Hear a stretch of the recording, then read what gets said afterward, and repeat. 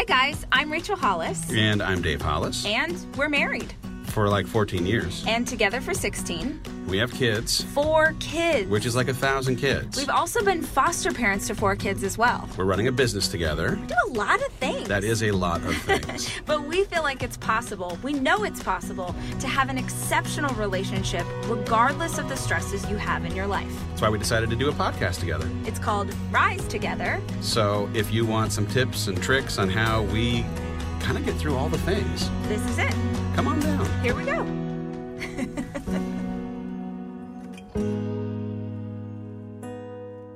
Hey guys, tickets go on sale next week for our second Rise conference of 2019.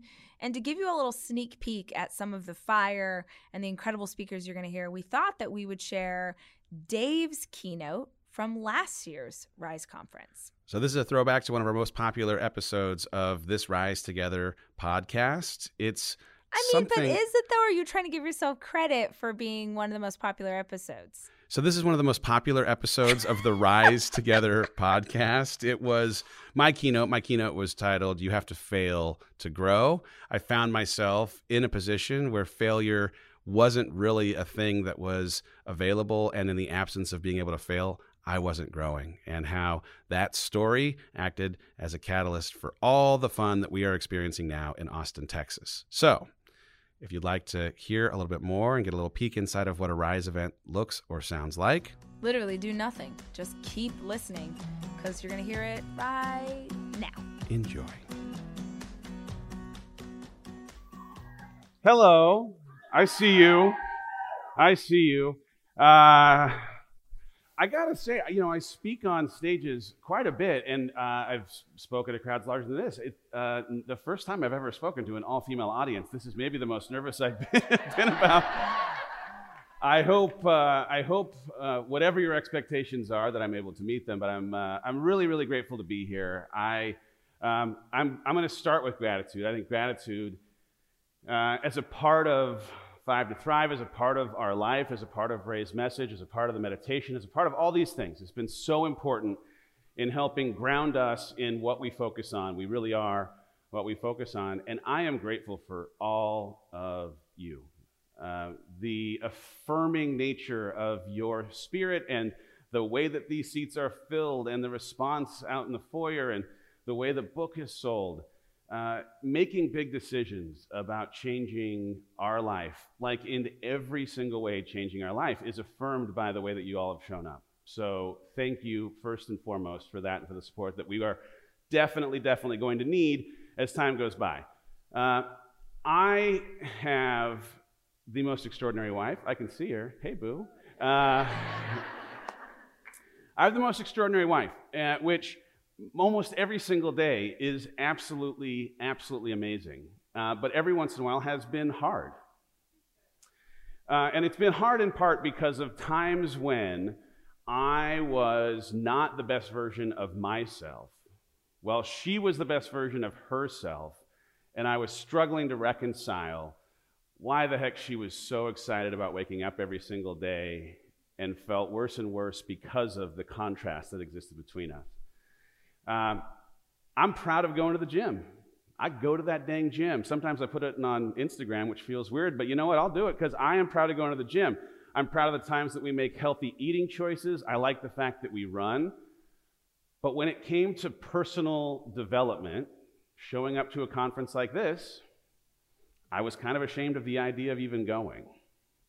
Like, Rachel had this opportunity to bring her team to this thing called Tony Robbins, and make your move. That's right.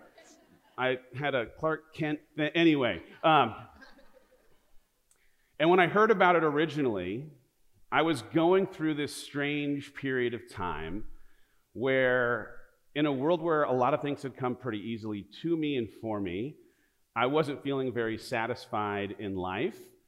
And instead of taking ownership of it and trying to do something about it and trying to reach for development in the way that she was reaching for it, I pushed away from all of those things and retreated into a version of myself that I wasn't totally proud of, to be completely honest. I really do believe you're either growing or you're dying. And I didn't believe that before. I thought if you can get a bunch of stuff, if you get the right title, if you can have the job or the appearance on Instagram, if you can provide for your family and keep your spouse happy enough, even if you tread water, you can be fulfilled. And I tread water for a while during a really strange time in a man's life. I'm 43. 3 years ago, as I was crossing this bridge from 30s to 40s, every single existential question that a man wrestles with starts showing up at the same time that my amazing job is all of a sudden providing a little less a challenge on an everyday basis. And I started asking these really, really big questions about why I was here. The big whys, the existential, what in the world am I on this earth for? Why has God given me the gifts that he's giving me, and am I using them in the very best way? And in the midst of feeling unfulfilled, I reached for drinks, I reached for headphones, I reached for long runs, I played video games, and I retreated away from being a better version of myself. And I'm waking up next to this woman who's on fire every day for everything, and she's excited. And she, in the midst of this excitement, decides to double down on growth and take her team to Tony Robbins. He's a monster. At this point in life, he's a monster. He's this crazy giant with banana hands and is... look at him. He's stealing the soul from this man. But I was in this season where I wasn't feeling or doing my best in this partnership. And I want to tell this story because some of you are going to go home to a husband. Some of you are going to go home to a boss who happens to be a man. You have a brother or a father. And like Elise was saying, they're going to ask you, what the heck were you up to these last couple of days? And they'll ask it in this way that I was asking in disbelief of Rachel. Why in the world are you going to go to Snake Oil McGee and lean into this thing? The only people who reach for self-help are broken. Now, this is the narrative that was running in my head. Now, I think this narrative is actually a little more a male patriarchy, a little bit more of masculinity 101 infused, my dad teaching me, the society of men around me teaching me that real men don't, ... Real men don't read self-help books. Real men don't, ... So she goes on this trip. She brings her whole staff and comes back on fire. And I'm really angry at Tony Robbins now.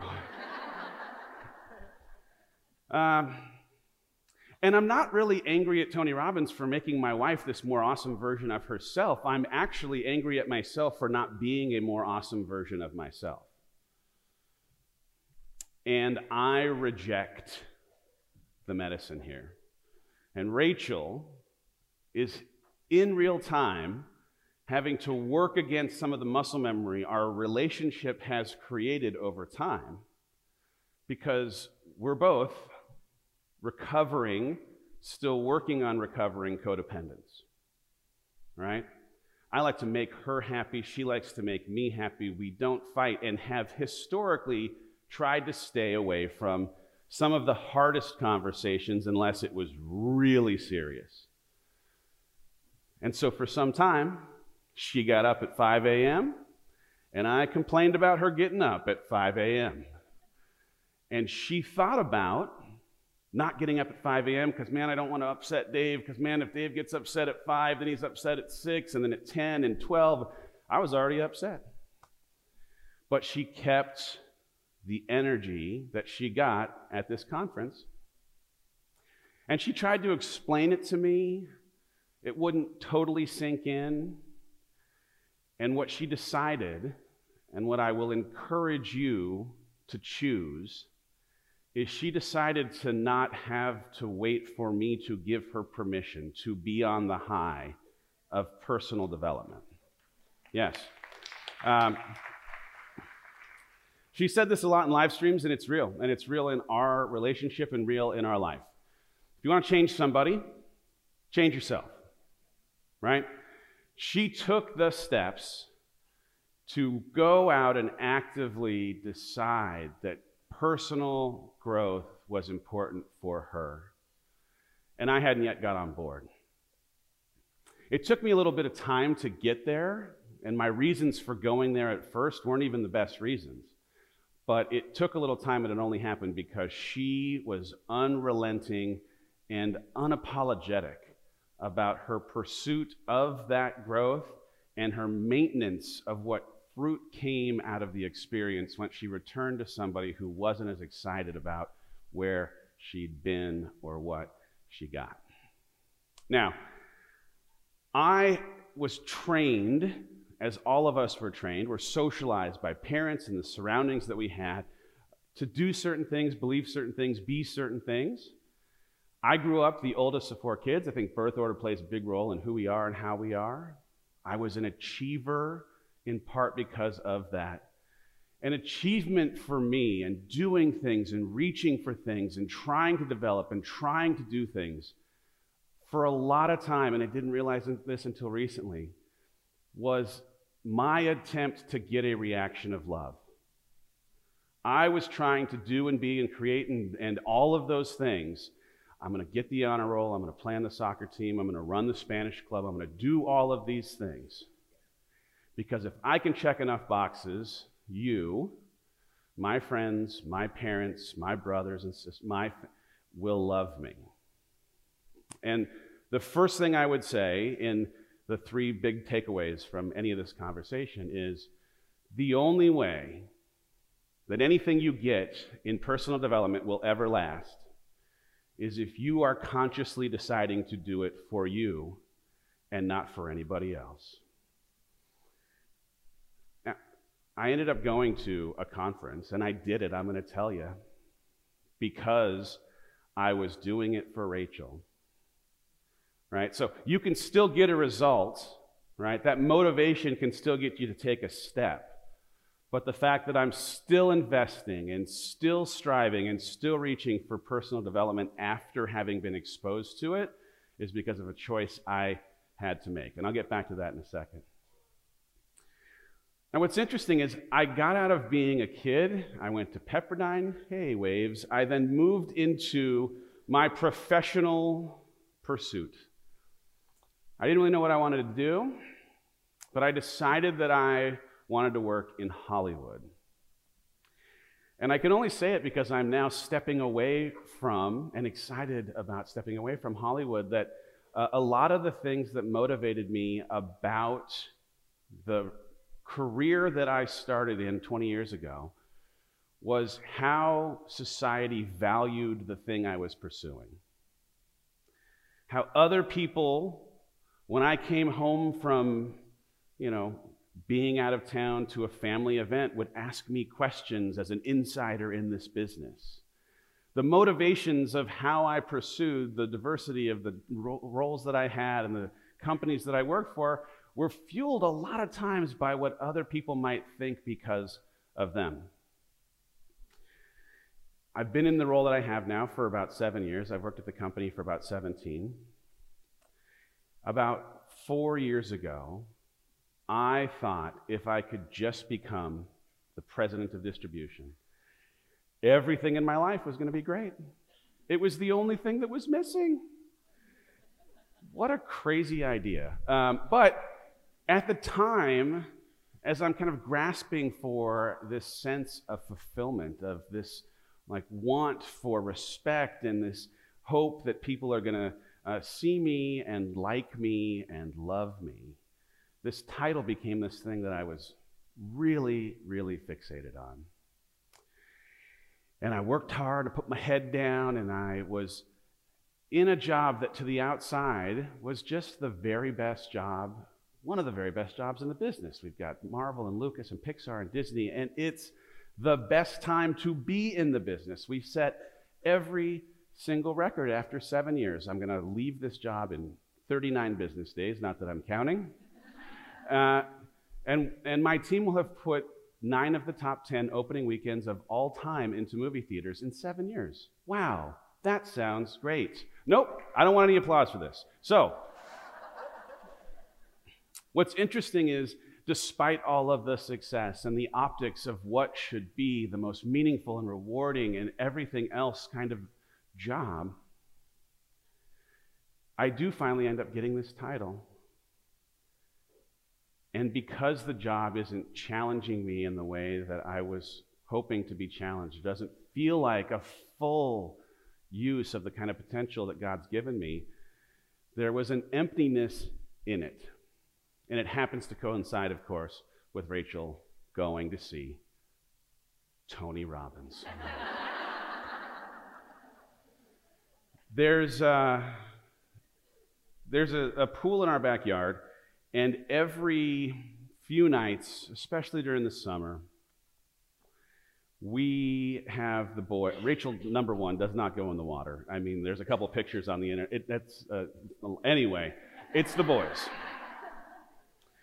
And we go into the spa, and each night, the spa time has been turned into an ask any question, nothing is off limits kind of night with the boys. And the boys now, they're 11, 9, and 5. But through the years, ask anything. It's usually pretty gross, because they're like 3 boys, and they want to ask the worst questions ever. But in the middle of this season, where I have on the outside the appearance of the greatest of the great and the most wonderful of wonderful, I sit in the spa, and my middle son asks, "What are you most afraid of?" You know, like he's fishing for tarantulas, right? Like, scorpions? No. And I don't even think about it, and immediately out of my mouth pops, my greatest fear is not living up to the potential that God has given me. That the tools that have been put into my soul, my brain, my heart aren't going to fully be utilized, and that I will sit around a table one day and people will toast the fact that I clung to things that were more certain, that were more acceptable in the eyes of society, but that didn't ever actually produce a true sense of fulfillment. And it was a wake-up call. It made me feel sad, but it immediately made me feel like I think I might need to take a little bit of action. Right after this conversation, we went on the best, worst vacation of all times. And it's so ridiculous to complain about a vacation to Hawaii, but we have 1,000 kids, and we got a place for 12 days that was super secluded, and it just turned into a massive amount of work. That's like the coolest picture of the entire time, and was the only time of 12 days that everybody was smiling.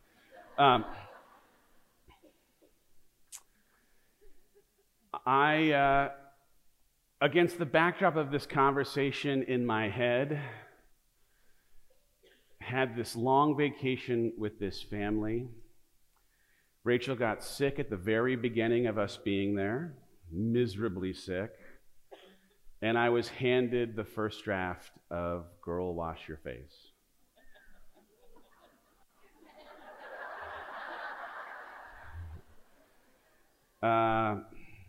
Yeah, so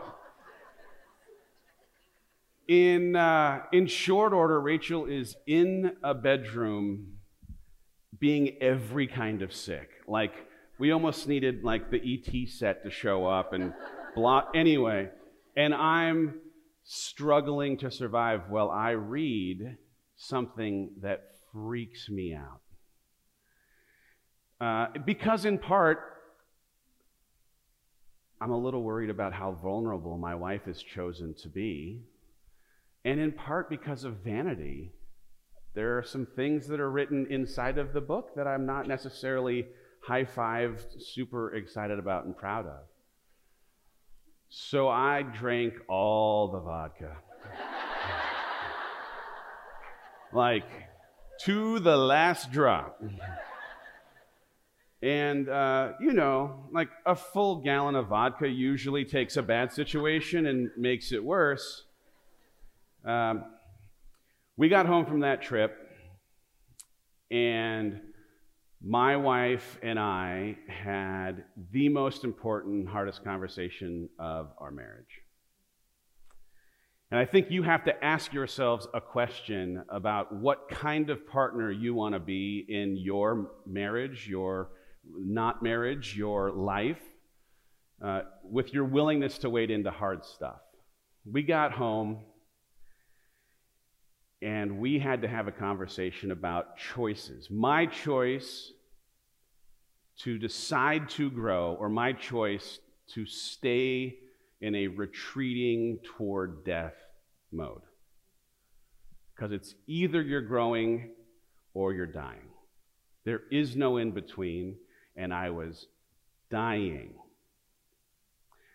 And what dies with me as I'm dying is our marriage is having not oxygen poured into it for life, but is also being starved of the nutrients that it needs. And in a really generous, and now, I'm so grateful for it, but hard, I cried a lot kind of way, Rachel asked me if she were to continue to pursue growth every single day, which she was going to do whether I had given her permission or not.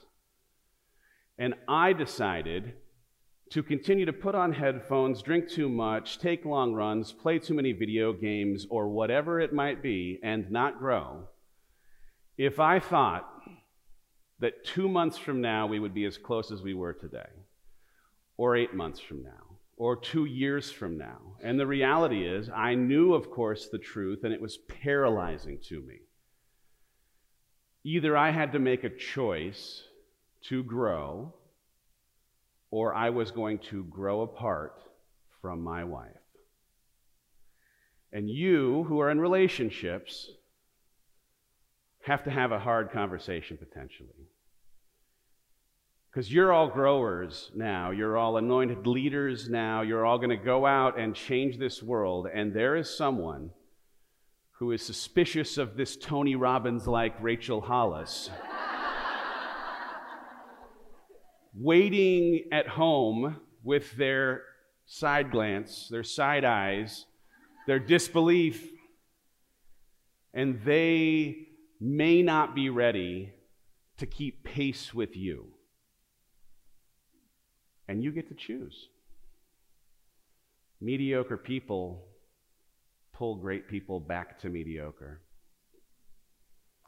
Some of you are in mediocre relationships because you have allowed mediocre people to keep you at mediocre, and you are here because you do not want mediocre lives.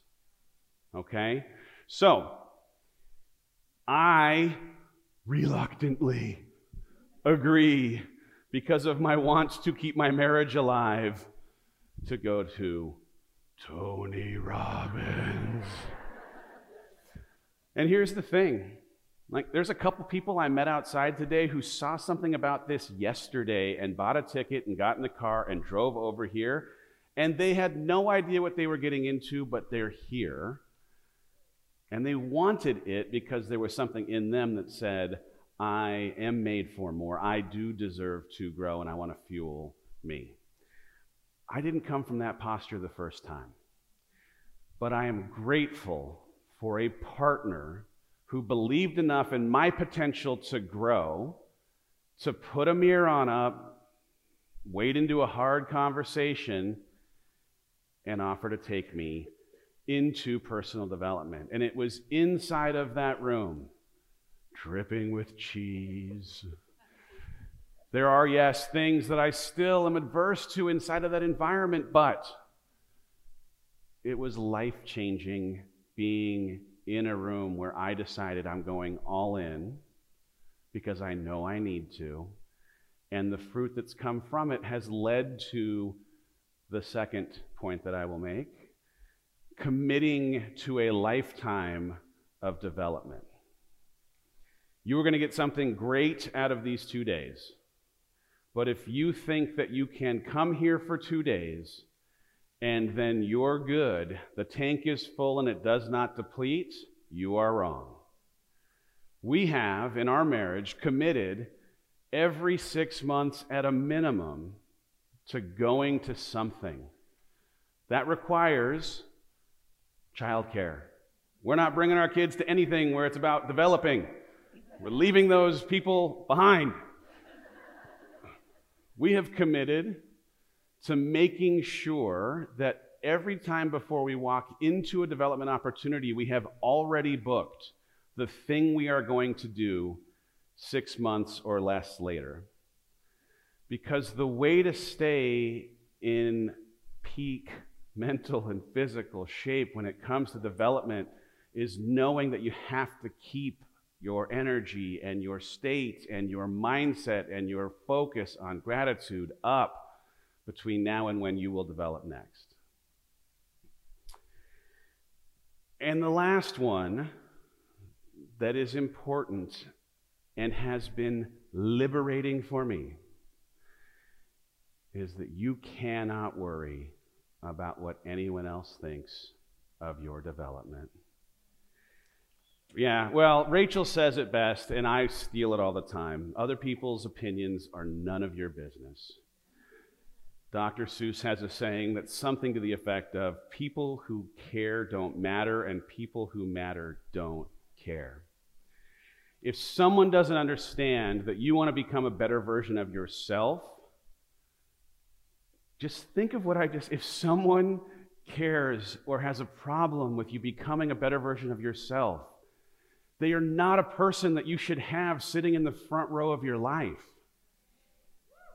And there are plenty of us who have those people, not just in the front row, but weighing in on the most important things in our life.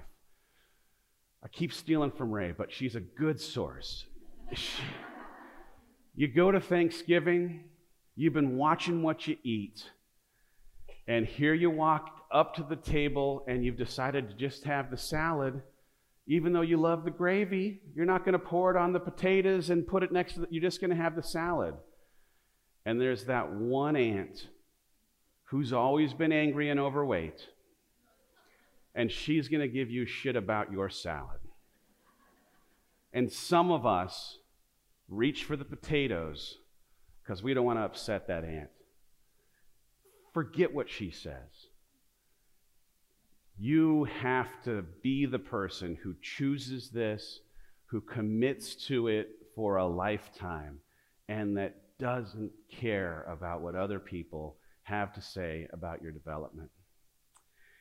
We started talking about working together 4 years ago, 5 years ago, 16 years ago when we went on our first date. I don't know when it was, but it's been a long time.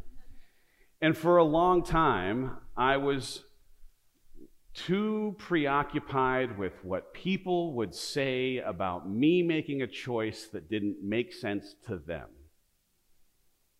So I stewed in underfulfilled me, became the mediocre version of the person I want to be because of my worry of how someone might react to me saying, the construct that you live inside of does not apply any longer to me.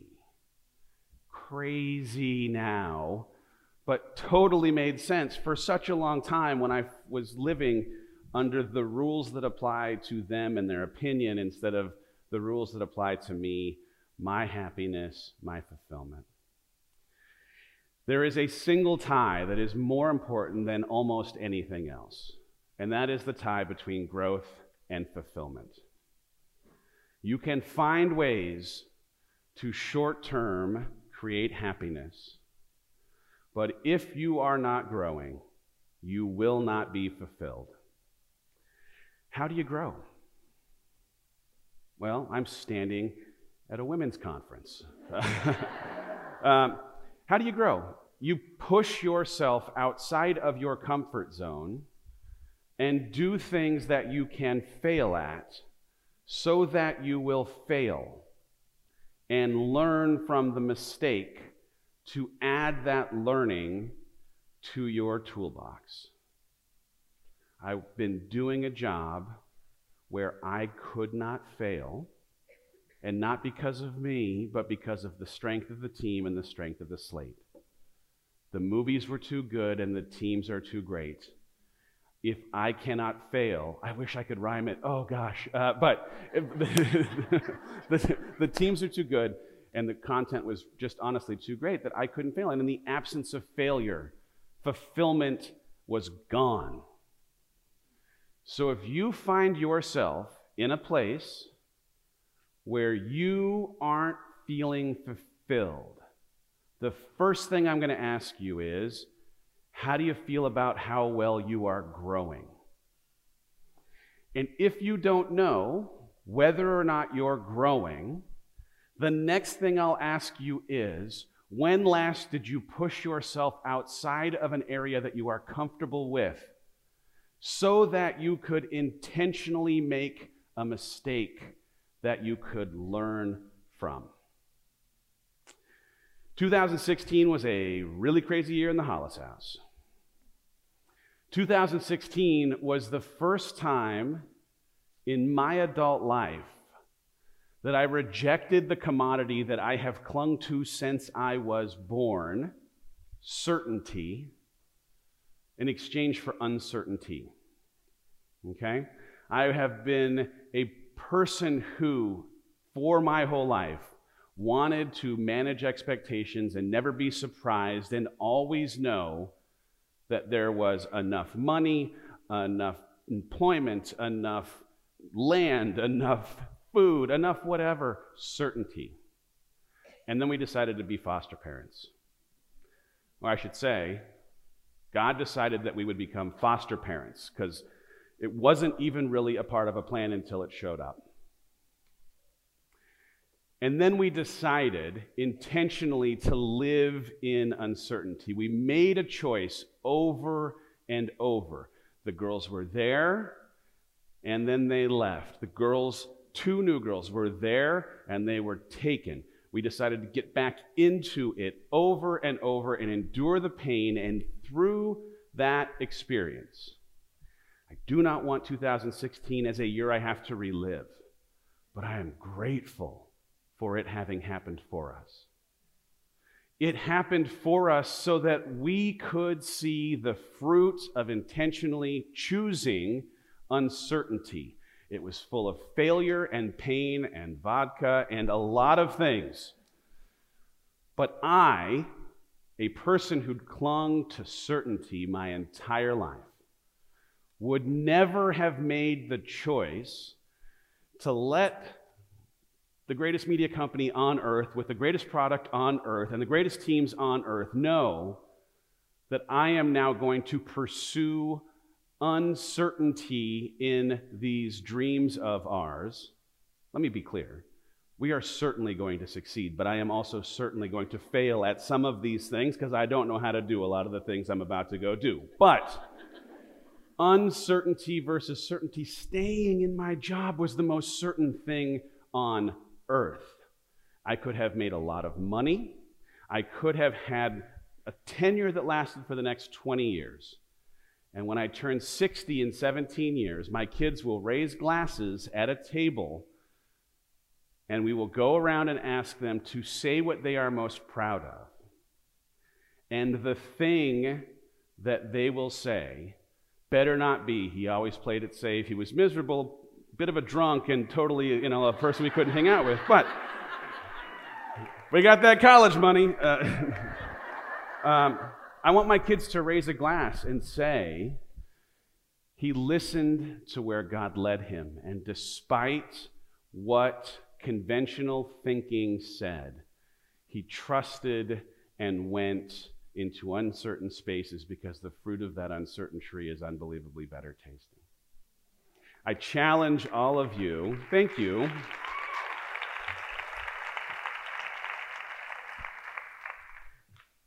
I challenge all of you just to really sit and think about where fulfillment is in your tank. Are you feeling as fulfilled as you would like? Choosing personal development, making the choice, not because your husband or your friend or your mom or your mother-in-law, not because of any of those people, but do you personally have the desire to be a better version of yourself tomorrow than today? Are you committed to it being something that you are going to do not just for today, but forever? And will you do it regardless of what mediocre people think, regardless of what convention says, regardless of what the world said, regardless of what Facebook or Instagram say?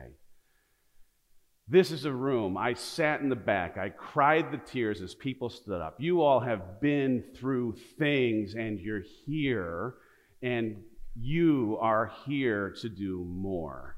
Now, believe that you can. Step into uncertain spaces and be the person that you were made to be. Thank you. Hey, honey, I have a new book coming out. I've read it. It made me cry at the end. I was so proud of your work. Would you say that it's at least as good as Girl Wash Your Face? I would not say that it's at least as good, because I think it is better than Come Girl Wash Your on. Face. I cried in part because I imagined Noah Hollis, our daughter, knowing one day that the woman who wrote that book and changed the way that she thinks about how a woman can or can't be in the world lives in our house and is her mother.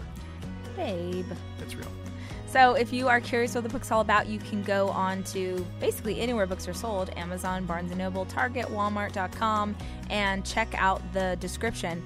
But the intention here was, this is for the dreamers. This is for the hustlers, for the goal setters, for anybody who wants to achieve something and is curious about the steps that you need to take, and also how you can, as a woman, chase down a dream without shame.